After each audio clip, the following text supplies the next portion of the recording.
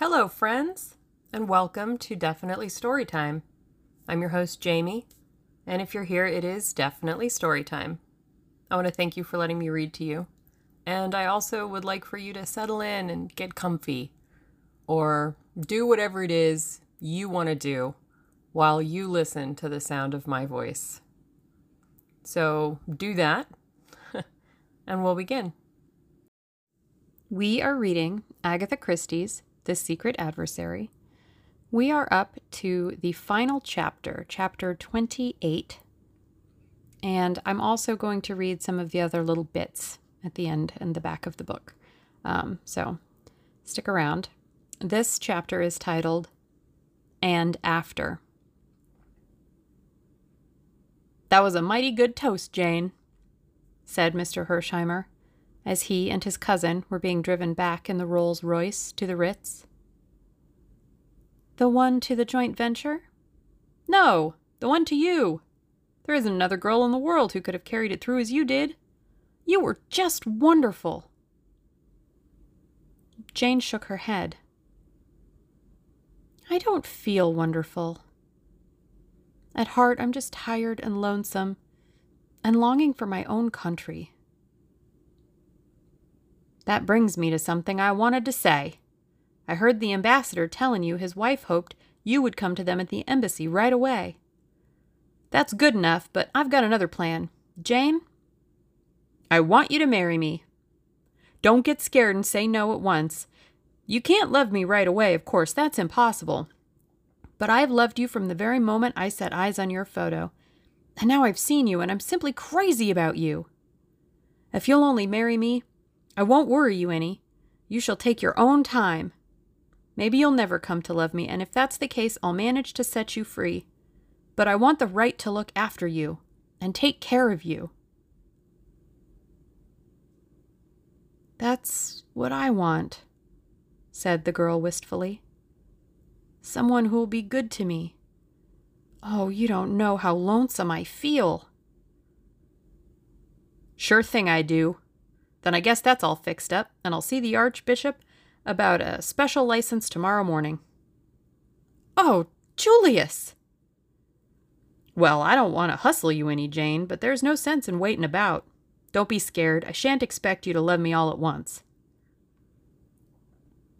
But a small hand was slipped into his.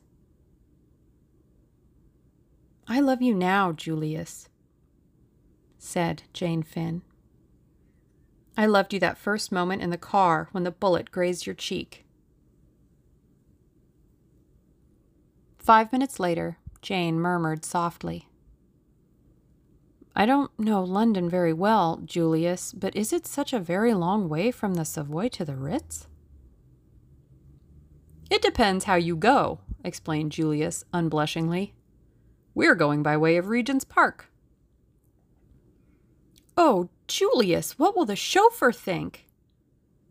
"At the wages I pay him, he knows better than to do any independent thinking. Why, Jane, the only reason I had the supper at the Savoy was so that I could drive you home. I don't see how I was ever going to get hold of you alone. You and Tuppence have been sticking together like Siamese twins. I guess another day of it would have driven me and Beresford stark raving mad." "Oh, is he?" "Of course he is. Head over ears." "I thought so," said Jane thoughtfully. "Why?" "From all the things Tuppence didn't say." "There you have me beat," said Mr. Hersheimer. But Jane only laughed.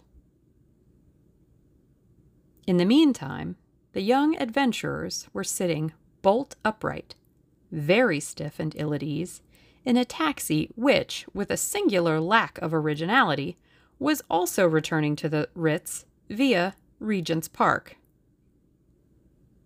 A terrible constraint seemed to have settled down between them.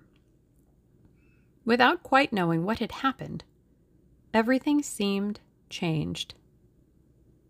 They were tongue-tied, paralyzed.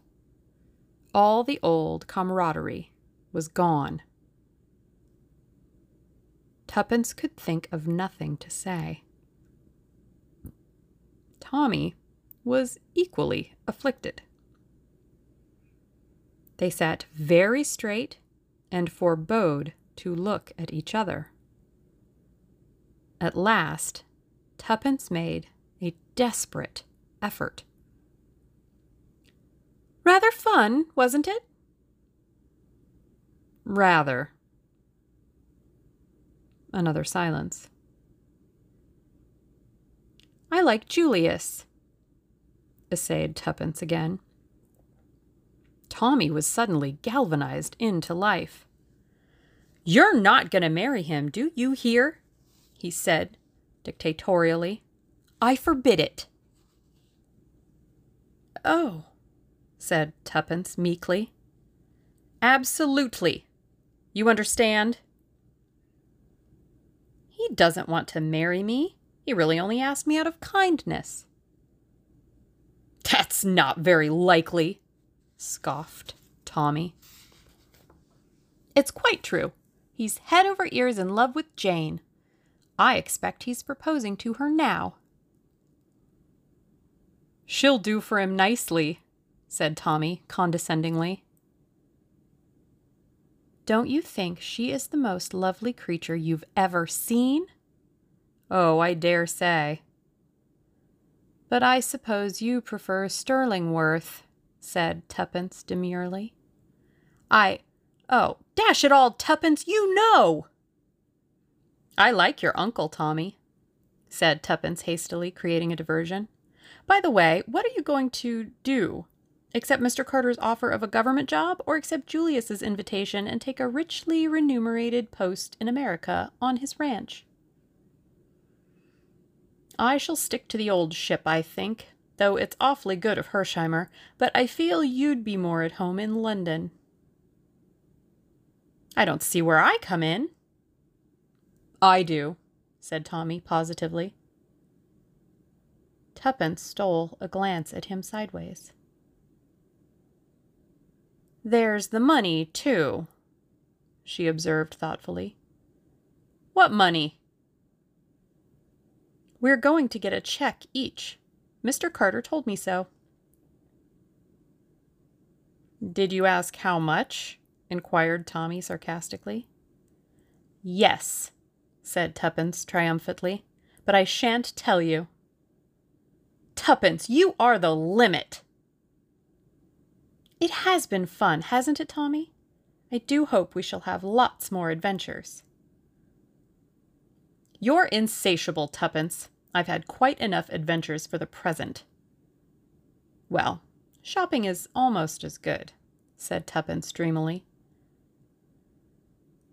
"Think of buying old furniture, and bright carpets, and futurist silk curtains, and a polished dining table, and a divan with lots of cushions." "Hold hard," said Tommy. "What's all this for?" "Possibly a house, but I think a flat." "Whose flat?"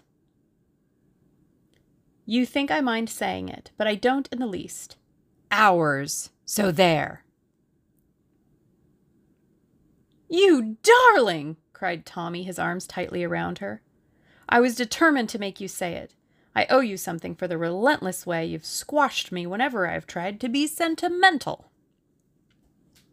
Tuppence raised her face to his.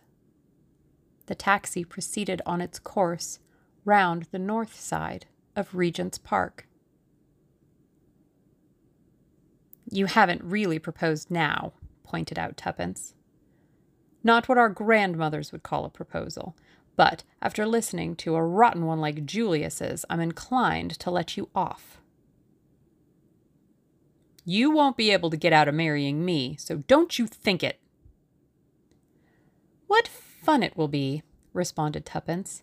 "Marriage is called all sorts of things, a haven and a refuge, and a crowning glory, and a state of bondage, and lots more. But do you know what I think it is?" "What?" "A sport." And a damned good sport, too, said Tommy. The end. It even says the end on the paper, if you want to know. Well, that's our story. That is it. That is all she wrote, apart from a very small piece in the back titled About the Author. It reads, Agatha Christie, the great mystery story writer, was born in England.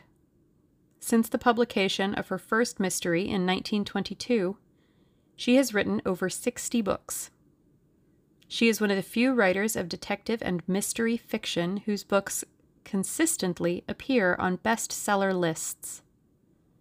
In addition to her fiction, she has also written successful plays, including Witness for the Prosecution, and many of her books and plays have been made into movies. The very back cover of the book reads, Can you match wits with the best? Agatha Christie, universally hailed as the genius of the novel of deduction, leads her young detectives and readers up a garden path of harrowing scrapes and puzzling clues. The trail to the solution is plainly marked for those who can recognize the signs.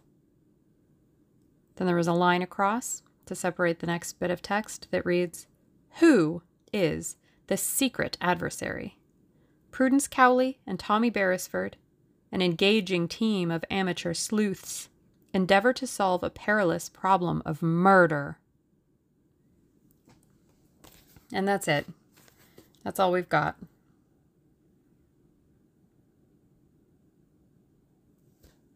I thoroughly enjoyed reading it. I hope you enjoyed listening, or even following along if you have your own copy. That would be lovely. Or not, however you like to do this, you do it. That's fine. Well, we've come to the end of it. I am still trying to decide on the next story. I'm considering Mary Shelley's Frankenstein. I'm also considering Jane Eyre or a Jane Austen tale. I like Mansfield Park. I like almost all of them, really, but Mansfield Park is nice, too. And that one doesn't get a lot of attention, but I think it should, maybe. So, there might be a poll with this episode. I'll work it out. But I hope you enjoyed, and stay tuned for the next book that we are going to get to. I also plan on having a little holiday special in addition. So you can look forward to that as well. Thank you for listening. Catch me next time. I want to thank Anchor for being here, for being free, and providing very simple, useful, and straightforward tools to get my podcast up and running. They automatically upload my episodes to Anchor and to Spotify, and give me the power to share to other platforms of my choosing. Anchor has me feeling confident and empowered to share my voice. You may want to consider Anchor if you have a voice that you would like to share. Thank you.